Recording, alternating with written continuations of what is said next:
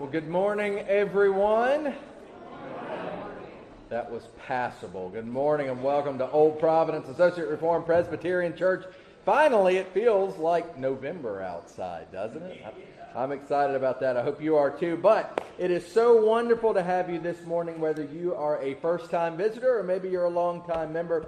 The Lord has brought us here together to worship Him, and worship Him we shall. But first, we have some business we need to take care of. Today, in just a few moments, we're going to have a congregational meeting. So if you are a member, you need a bulletin especially, because in the bulletin you will find the ballot. All right? So members especially, make sure you pick up a bulletin, and only members can vote, of course. If you would like to become a member, let me know. We can make that happen. But we're going to do that in just a moment here. But before I turn things over to Finley, let me just announce 4 things. Number 1, be aware of the goings-on in our bulletin. It will tell you about all the things that are happening, and many different things are happening. Number 2, one of those things happening is that it is time to sign up for poinsettias for the sanctuary in memory of and in honor of folks. The forms are available in Providence Hall, and we need to get those completed, so please check into that. Number 3, it's also very close to time for shoe boxes for Operation Christmas Child to be turned in. I think we still have some boxes available in Providence Hall, so if you want information on that, you can see Carrie, talk to me, we'll get you plugged in. And finally, number 4, 'tis the season, right? It's almost time for our Thanksgiving/holiday youth group fundraiser meal. I don't know what it's called, but that's what I'm calling it. Anyway, forms are available, okay, on the table out here. We're doing a hybrid meal this year. Right, so the question has been, well, will we just do drive-through? Will we do dine-in? We're going to do a combination of both, but seating will be limited, so you need to pre-order your meals, and also you need to let us know if you will be dining here with us. Now, there's more information for that, but I'll share that with you as we get closer. But forms are available for donations for the different products that we need, and so we are so grateful to Christy, to Carrie, to everybody involved in this thing. Thank you all so much for all the work that you are doing for this. Now, there are other things that need to be announced, but I'm going to leave those for you to find in your bulletin, because we need to have this congregational meeting. But again, I welcome you. What a blessing it is to be together. I'll recognize Finley Lotz now, our congregational chairman.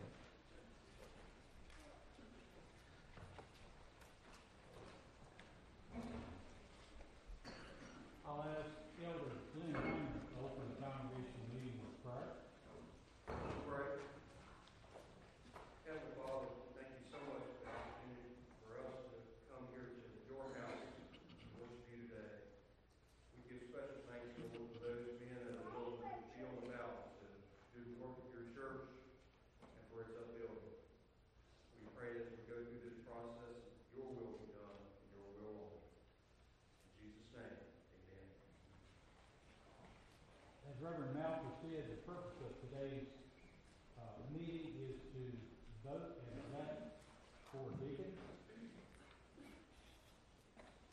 He also mentioned the ballot is in the bulletin, and in just a few moments, if you need one of the elders, one of the tellers will bring you a ballot. So if there's anybody who needs a ballot, will raise your hand. If you didn't get one when you came in, I know some couples just get one bulletin, but every member will need a ballot. So if you need one, please raise your hand, and one of the tellers will bring one to you. And I'll ask these men who are candidates for deacons to stand. Miles Bobbitt, Warren Bradley, Kenny Ehrman, Daniel Gordon, Daniel's up top, Dean Lunsford, Ricky Stodwell, Dan Woodward.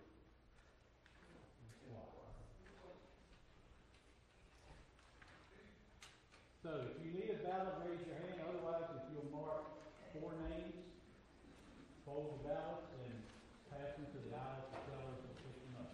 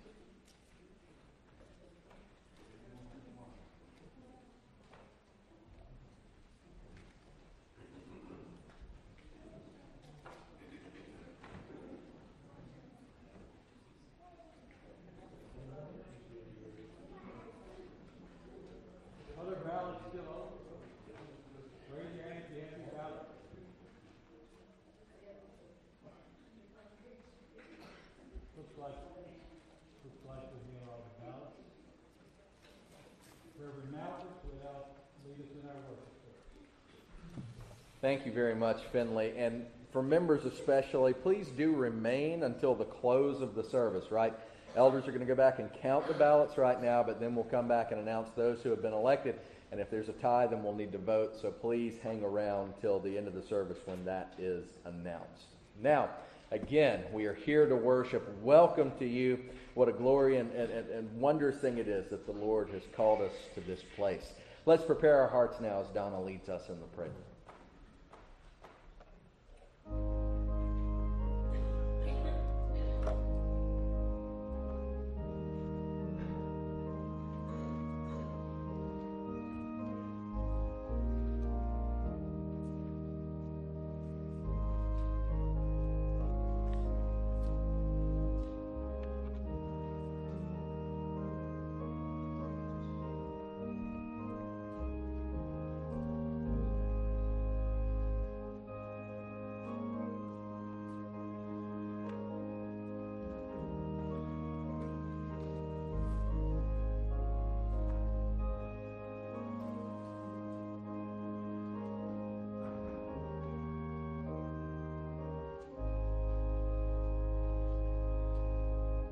He has shown us marvelous kindness indeed. Our call to worship this morning comes from Psalm 103, and it says this. It says, "My soul bless the Lord, and all that is within me. Bless his holy name. My soul bless the Lord, and do not forget all his benefits."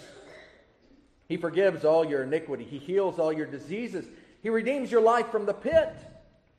He crowns you with faithful love and compassion. He satisfies you with good things. Your youth is renewed like the eagles. The Lord executes acts of righteousness and justice for all the oppressed. He revealed his ways to Moses, his deeds to the people of Israel. The Lord is compassionate and gracious, slow to anger and abounding in faithful love. He will not always accuse or be angry forever.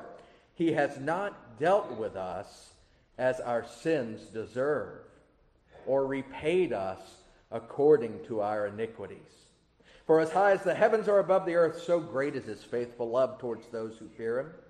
As far as the east is from the west, so far as he removed our transgressions from us.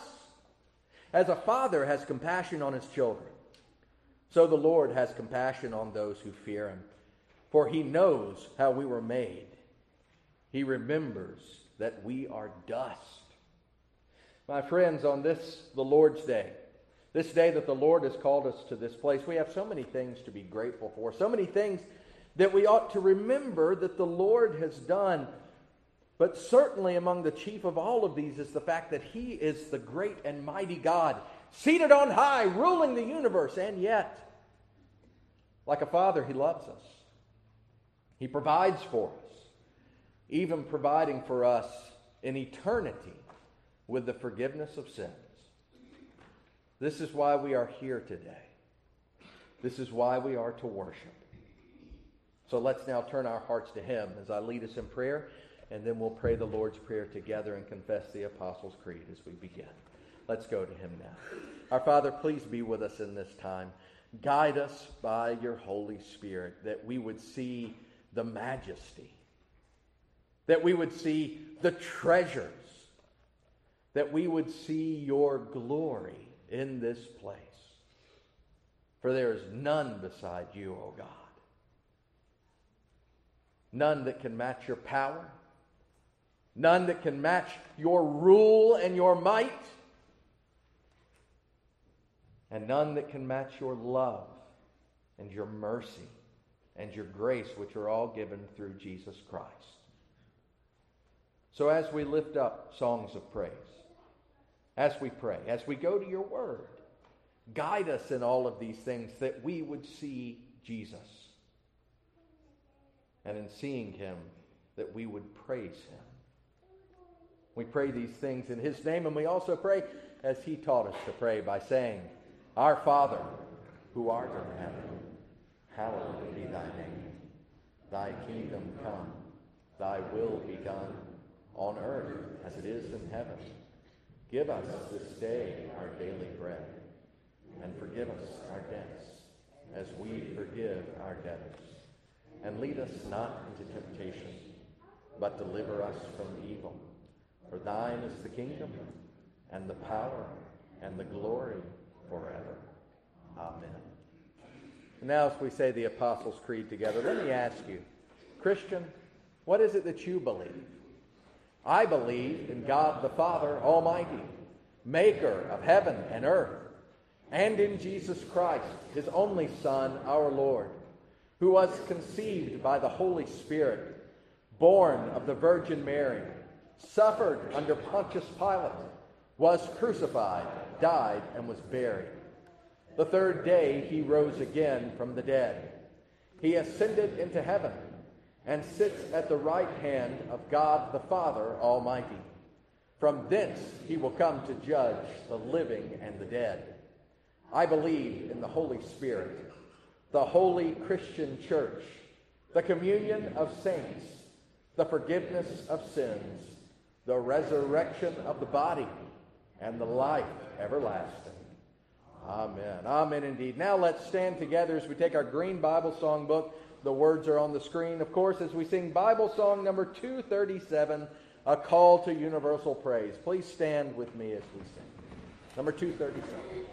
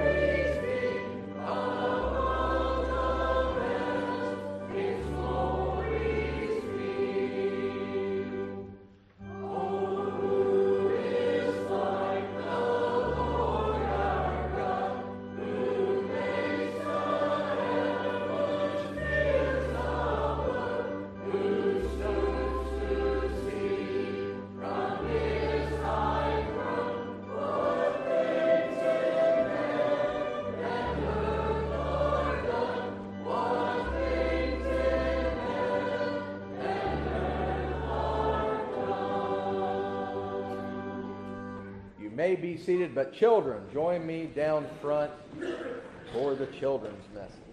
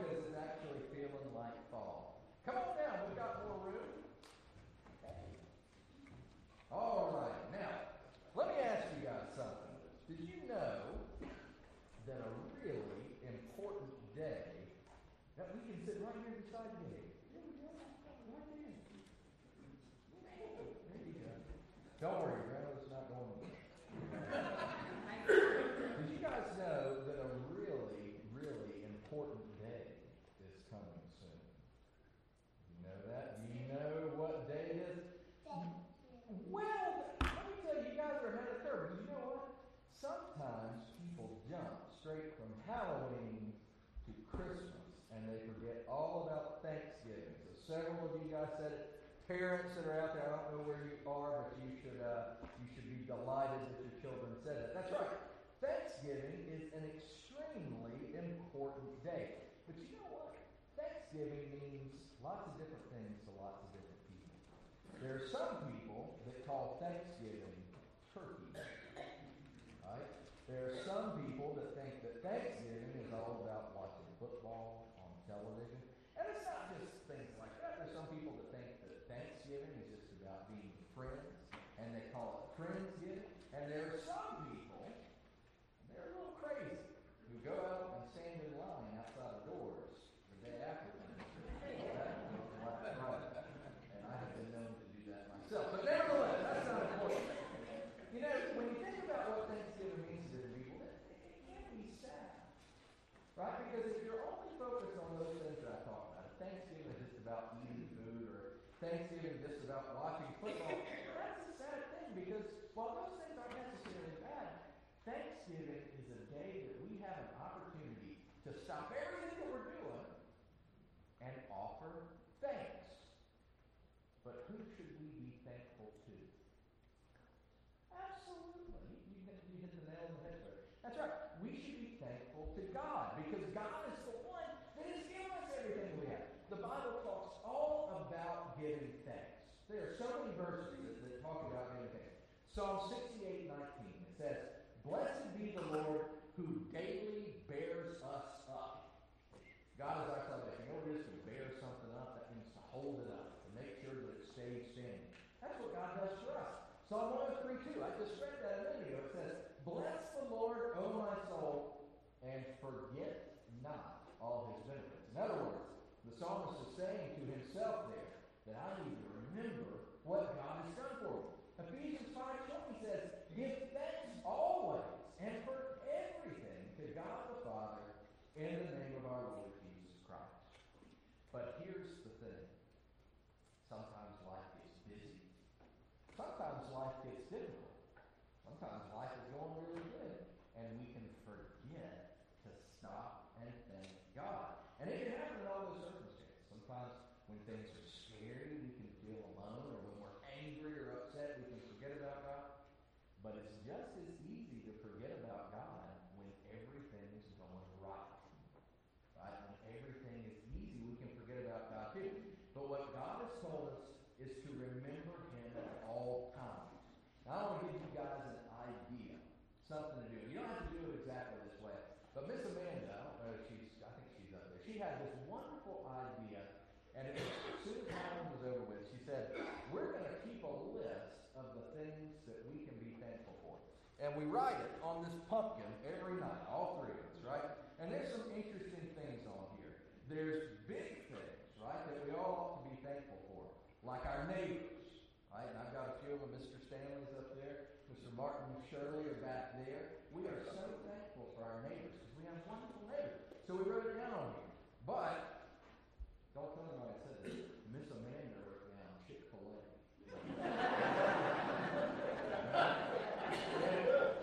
But there's a very good point behind it. Guys, sometimes we think we only should be thankful for the big things. But did you know that God blesses you so many times every day with things that don't seem big, but all of them point to how much God loves you? What we need to do is take the time to remember that. But you guys, when you're young, and the rest of us too, as we get older. So let me pray that we'll all remember. Our Father, we thank you so much for everything that you have given to us, for all your blessings. We have so much to be grateful for. Forgive us for the times when we forget about you. Help us to remember how much you love us. And Father, as Thanksgiving gets closer and closer, help us to take the time to remember and also to tell others. Please be with these children. Bless them in every way. And I pray it in Jesus' name. Amen. All right, you guys.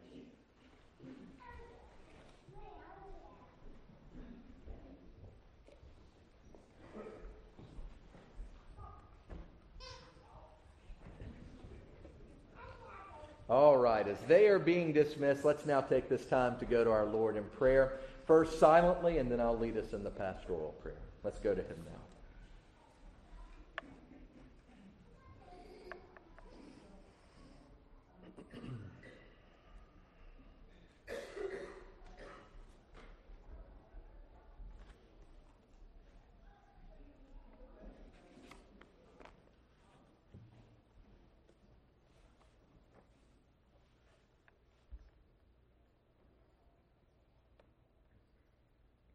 Eternal God and Heavenly Father, as we have just read from your word, as we have lifted up, you are worthy of praise, you and you alone, for you are the giver of every good and perfect gift.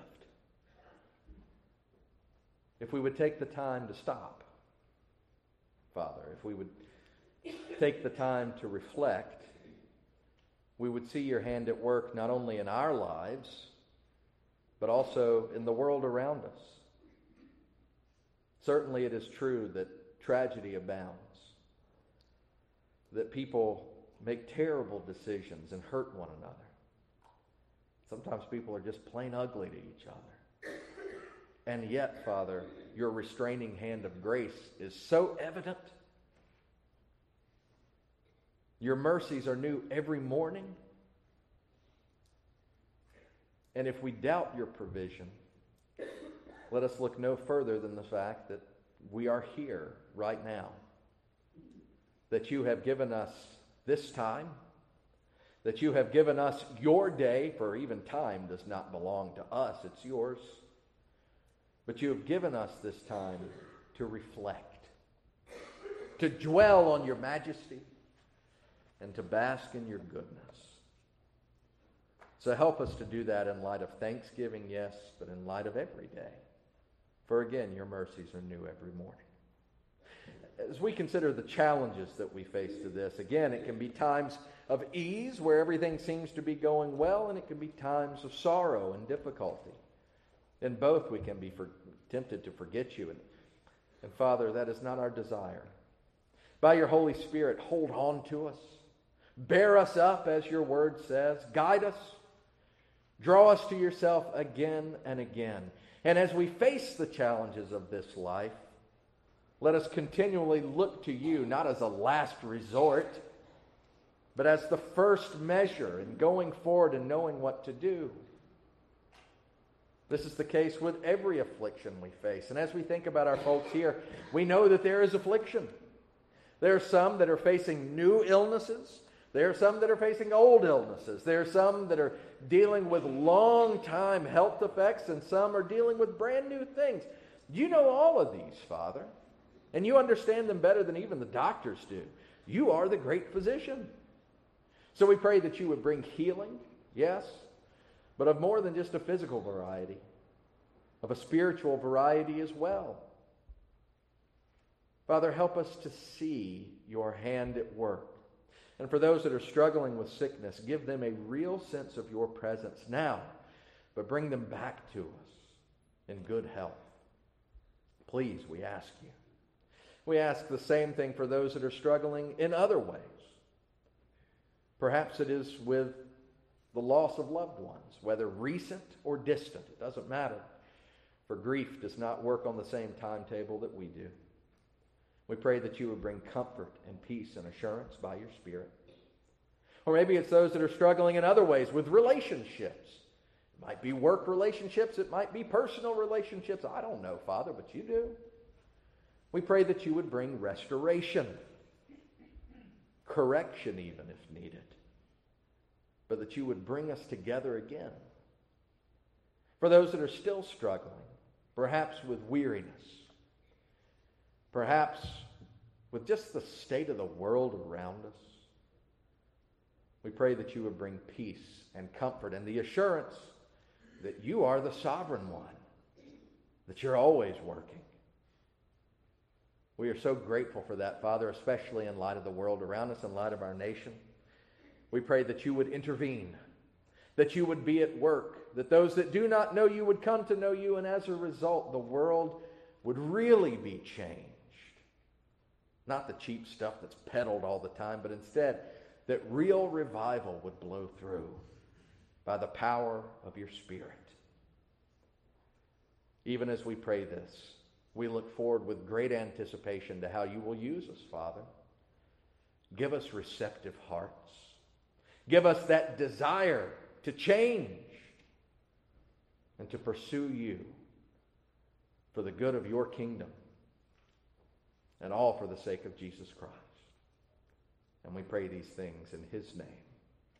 Amen.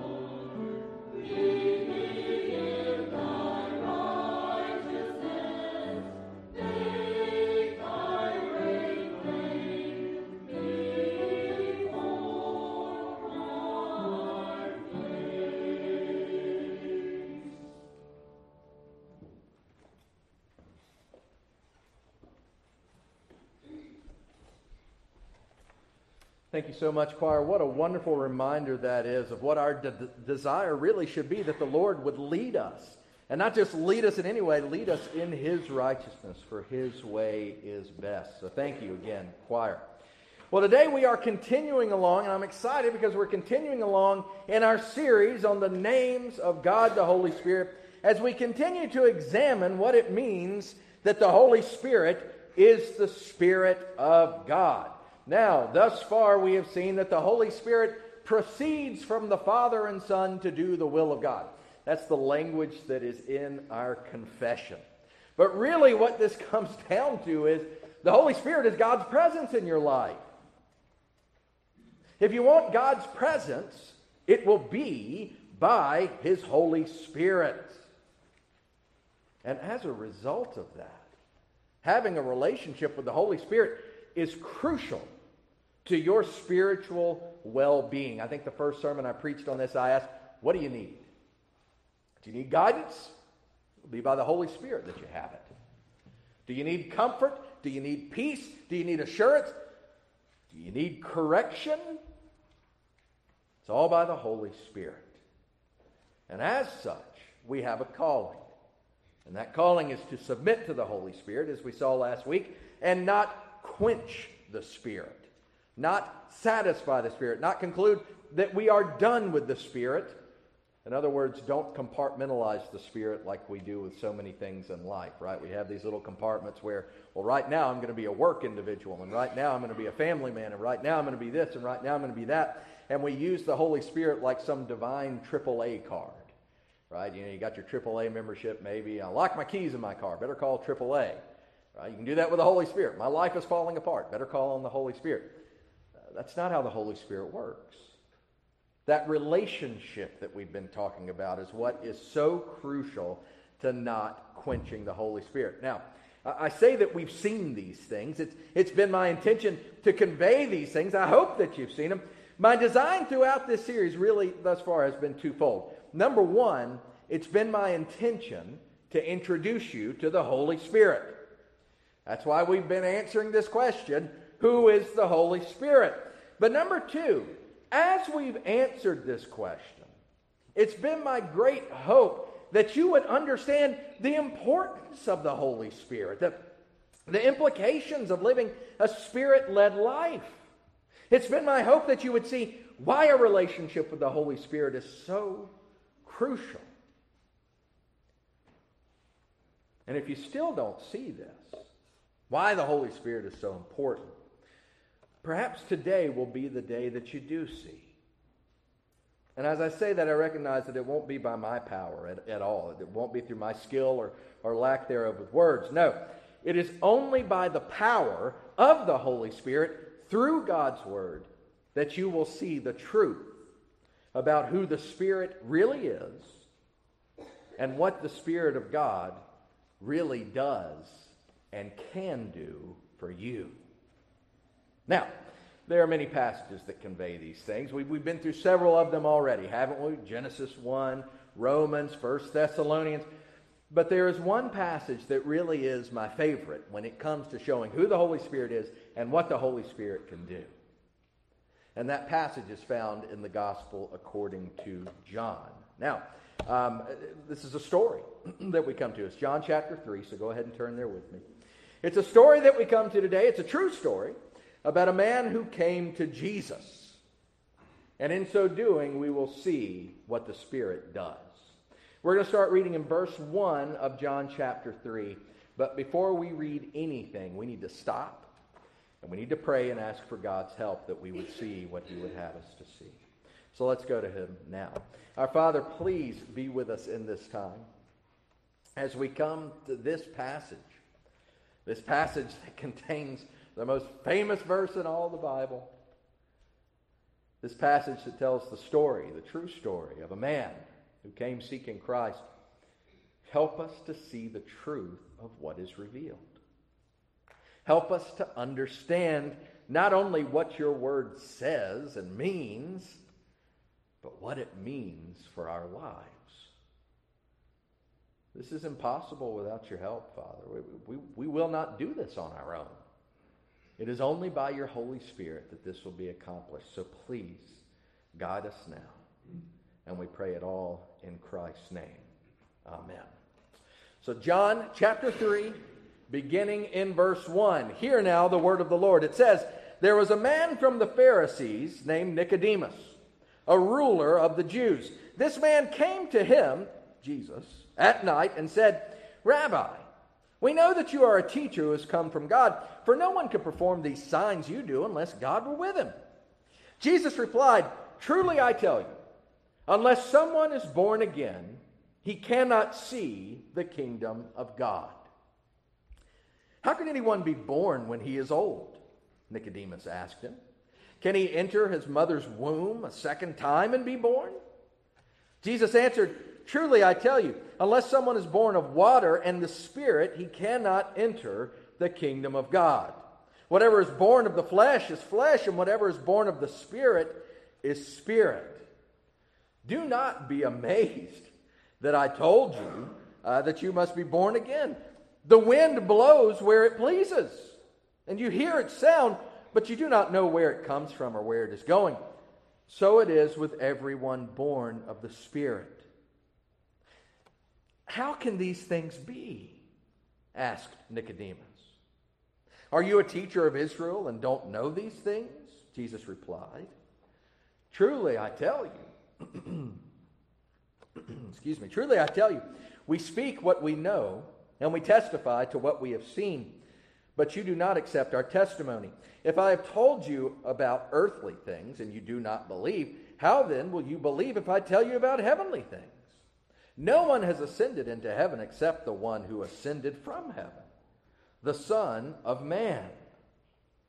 Just as Moses lifted up the snake in the wilderness, so the Son of Man must be lifted up, so that everyone who believes in him may have eternal life.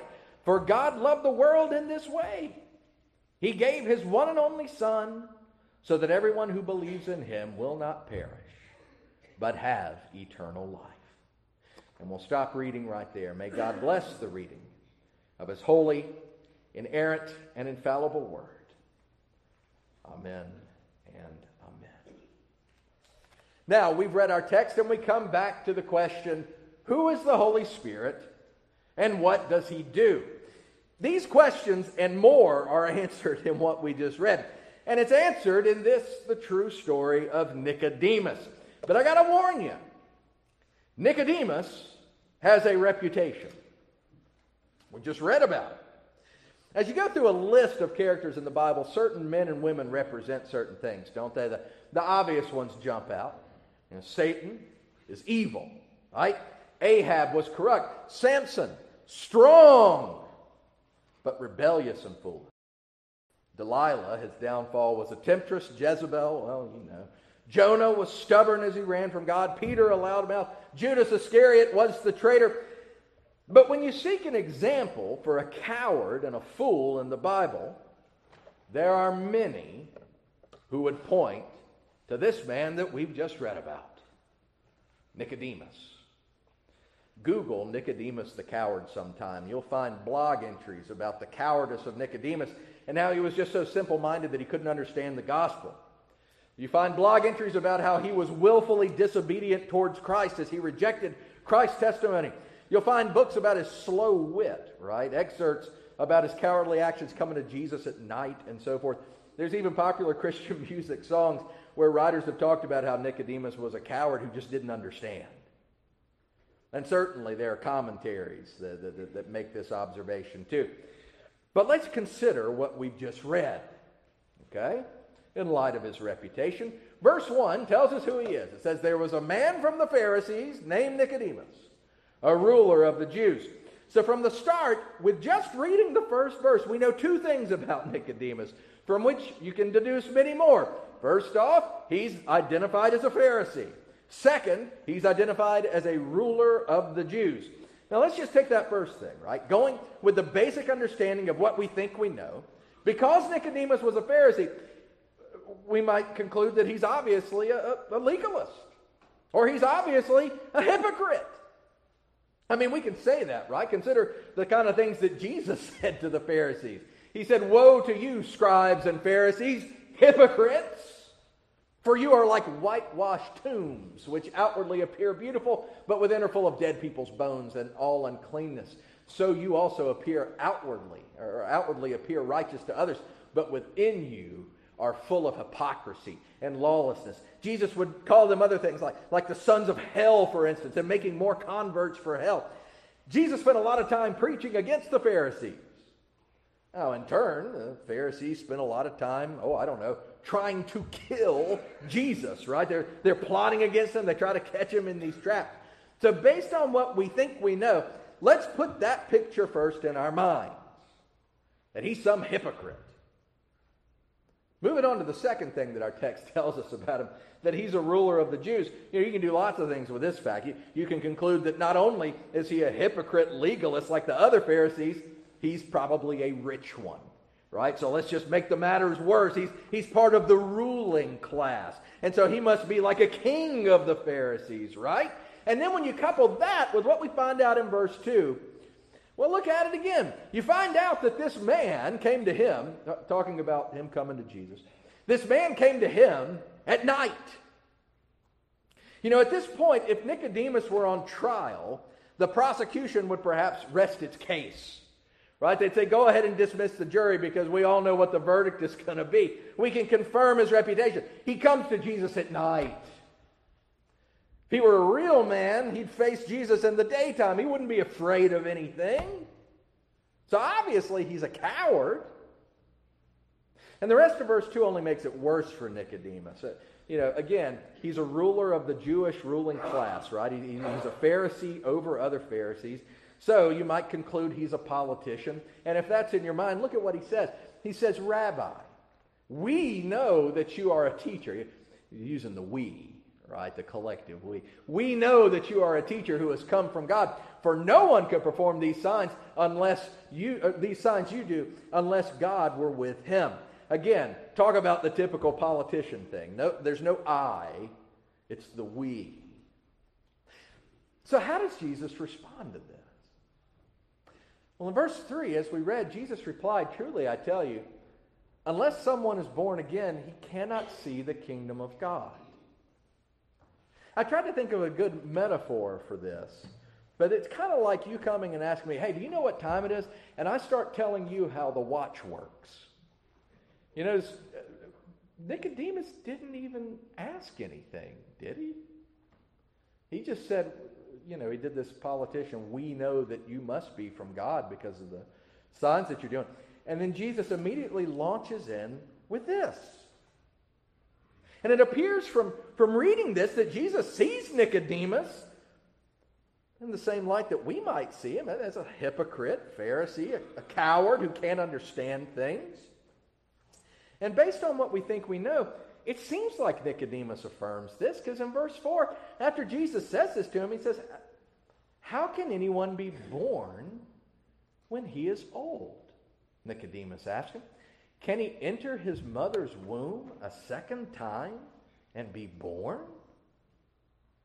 I'm not trying to be terse here or vulgar, but he starts talking biology here. Again, can we send the jury home because we've got this guy pegged?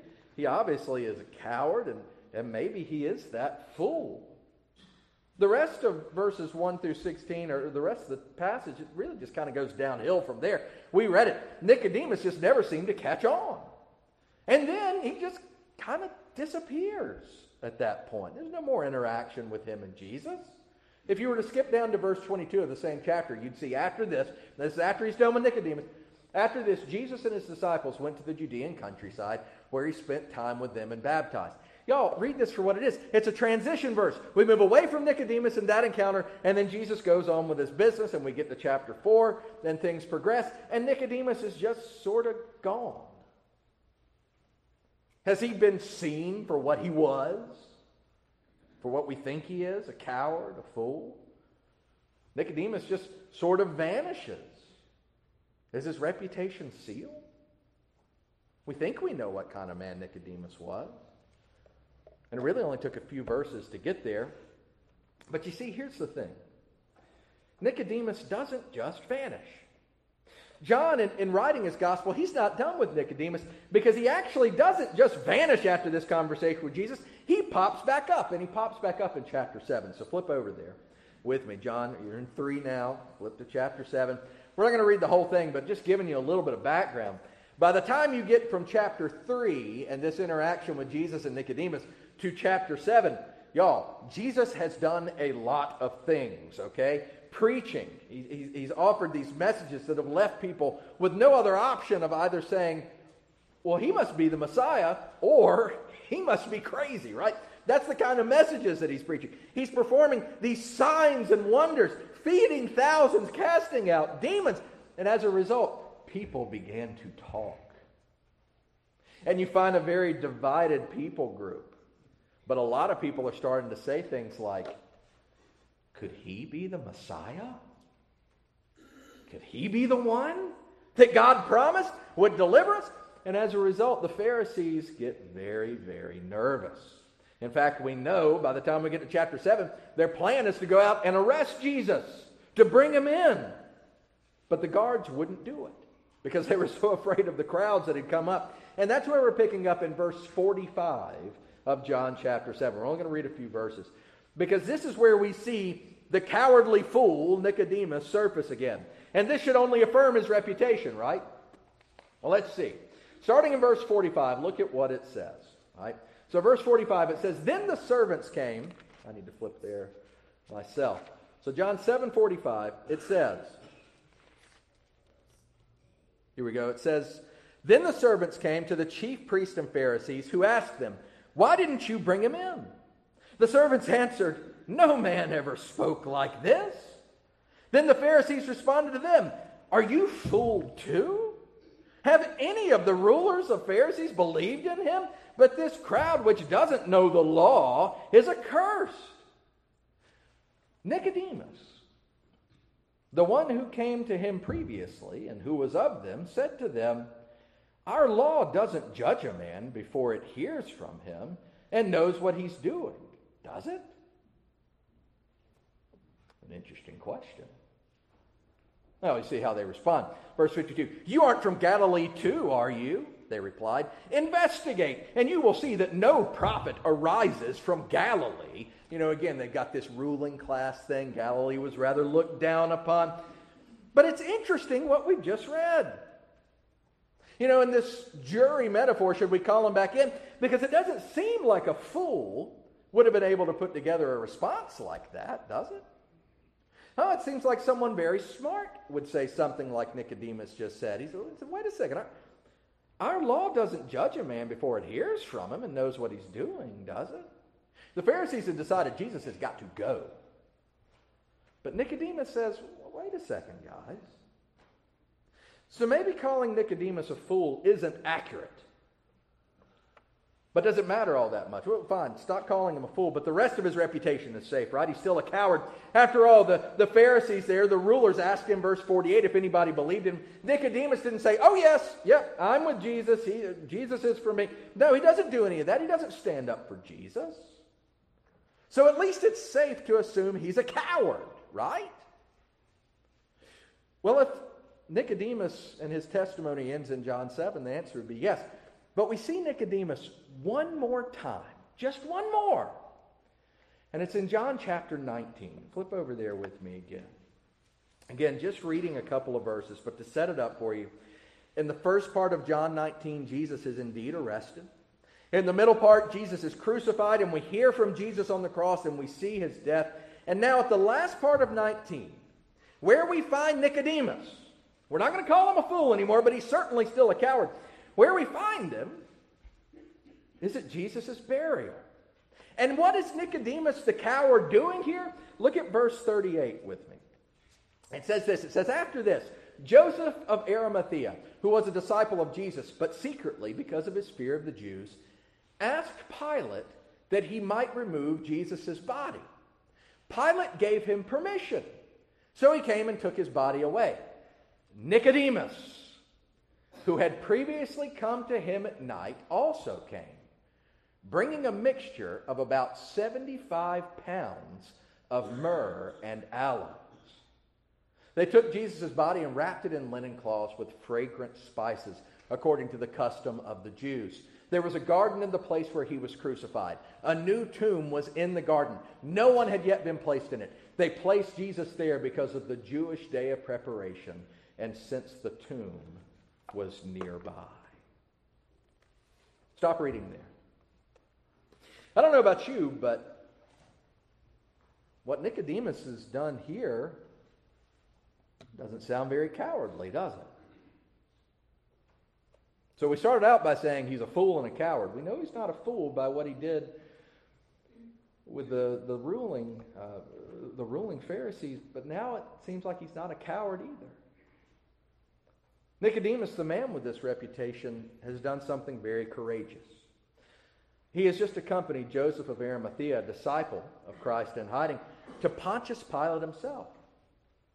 The one that had Jesus turned over and had him crucified, right? And Nicodemus and Joseph of Arimathea, they have the audacity, the boldness to ask for Jesus' body in order to honor him. And after receiving the body, there's a tidbit thrown in there. It says that Nicodemus provided 75 pounds of burial spices. There was an extremely well-respected Pharisee named Gamaliel, right? He was kind of the central ruler of all the Pharisees in Jerusalem. When he died prior to this, they only gave 40 pounds of spices. Y'all, when you think of 75 pounds of spices, think about when Jesus was anointed by Mary, right? She has a little jar. That little jar represented a year's worth of wages. And Nicodemus pulls together 75 pounds of this. Y'all, the fact is this: Nicodemus was not a coward or a fool. Popular opinion concerning him is wrong. What we've just read, both in John 7 and John 19, are not the actions of a foolish coward. The lesson there, in part, is we need to be careful with preconceived notions.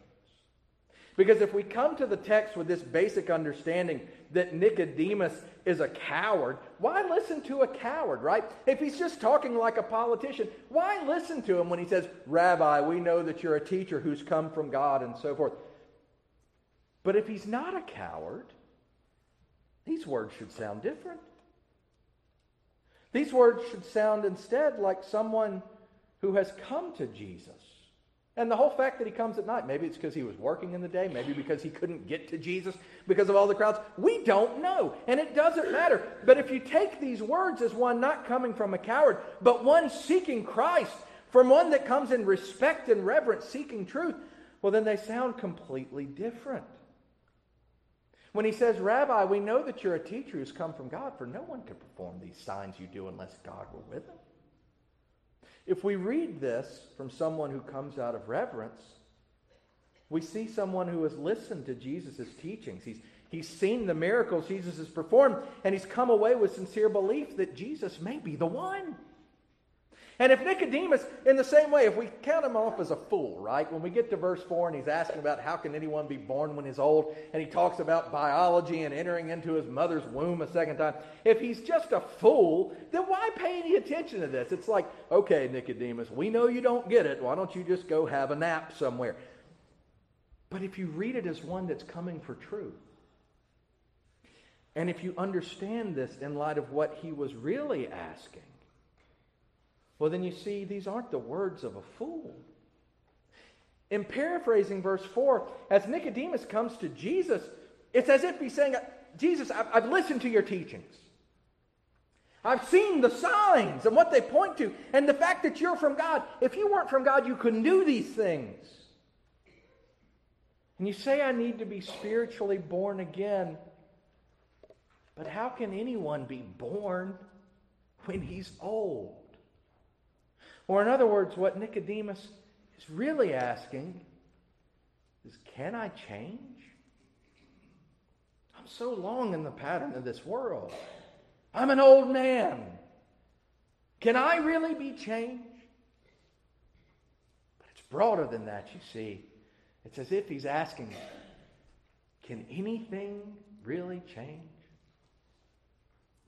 You ever found yourself at that point in life where you get stuck in a pattern, and that pattern might be one of great disappointment? where things happen and they make no sense whatsoever. Sometimes it's when you love somebody and they don't love you back. Not like they should. And you wonder, can I change? Can they change? Can he change? Can she change it? Can anything really change in this world that we're living in? Well, my friends, it's here. It's right here that the Holy Spirit comes in. Make no mistake, Jesus knows Nicodemus is no fool. Right? We know that if you flip back to chapter 2, just before he met Nicodemus, it says about Jesus, he did not need man's testimony about man, for he knew what was in a man. That means he knew what was in Nicodemus. He knew why Nicodemus was there. He also knew that Nicodemus was no fool because he called him a teacher of Israel. And so in response to Nicodemus' question of, how can I change? Can anything change? Listen to how Jesus replied. And listen close, because it's here that we find the answer to who is the Holy Spirit and what does the Holy Spirit do. Nicodemus wanted to know if he could change, if he could be born again. And Jesus said, the wind blows where it pleases. And you hear its sound, but you don't know where it comes from or where it's going. So it is with everyone born of the Spirit. That's Jesus' reply. Language is a fascinating thing, you know. I'm a man of words. I speak for a living. So words are very important to me. They're very important to you too. But even so, this is a fascinating verse because it's as if Jesus is repeating himself. For you see, in the Greek, the same word for spirit is used for the wind. Really, they're one and the same, spirit and the wind. So what Jesus has just said here about the wind is the same as he said about the Holy Spirit. Namely, that the Spirit of God blows where it pleases. You hear its sound, but you don't know where it comes from or where it's going. So it is with everyone born of the Spirit. I'd love to have seen Nicodemus' face at this point. You know? You really don't hear from Nicodemus again until the passages that we read. He's asked Jesus these questions, but Jesus was so good at not answering questions and answering them at the same time. You see, the answer to Nicodemus' question about change is simple. Jesus' answer is, nothing is beyond God's power.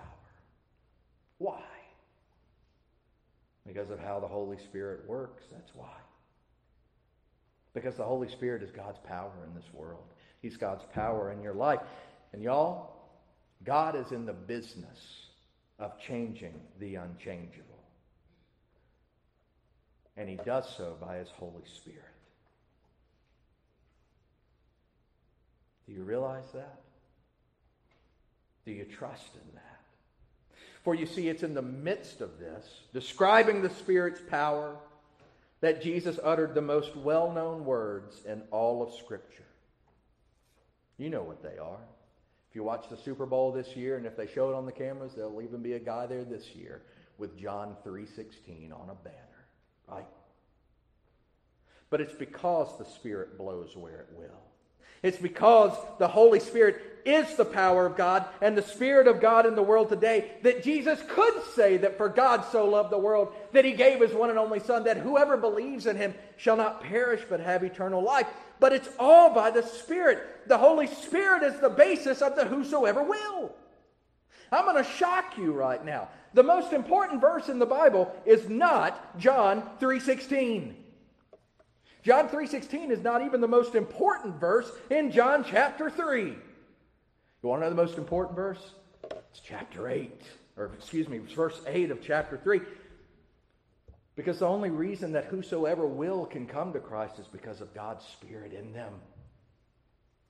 The only reason that anything can change in your life, in the world around us, in our nation, it will be because of the Spirit.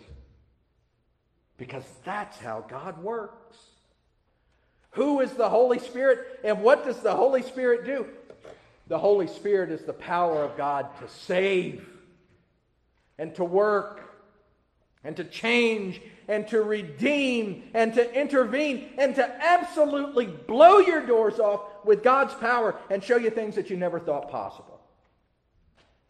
to work in ways that you can never imagine, to change the unchangeable. And I speak from experience on this. It's true. But this brings us back to last week and the subject of submitting to the Spirit. First, having a relationship with the Lord, asking Jesus to save you. If you haven't, you won't have the Spirit. The Spirit only comes through Jesus. But second, if you have done that, this comes down to submitting to the Spirit. And the question is this. The Holy Spirit is the Spirit of God's power and the Spirit of change. Do you want change? Now, this is where I go from preaching to meddling, y'all. Before you say, oh, yes, absolutely. Do you really? Because change, like growth, hurts. But it's crucial. You see, Nicodemus came to the Lord desiring salvation, knowing that he needed to be changed, but wondering if it was possible. And the answer is yes, by the Spirit. But y'all, the temptation that we face is we want change. We want things to improve. We want things to get better. And we want things to grow so long as it's everybody else that changes and not us. We want people to get with not a program or the program. We want them to get with our program and be what we want them to be. And that never works. People are who they are until God changes them by the power of His Spirit. You know, with change, we are tempted to say, I don't like change. I hope that's not you. Because as the followers of Christ, we ought to be all about change. Because you see, in the Spirit, we are changed from being people that focus on ourselves and our wants to those who desire Christ. We are changed to die to ourselves and to live under Christ. And the way that this works is by submitting to the Spirit.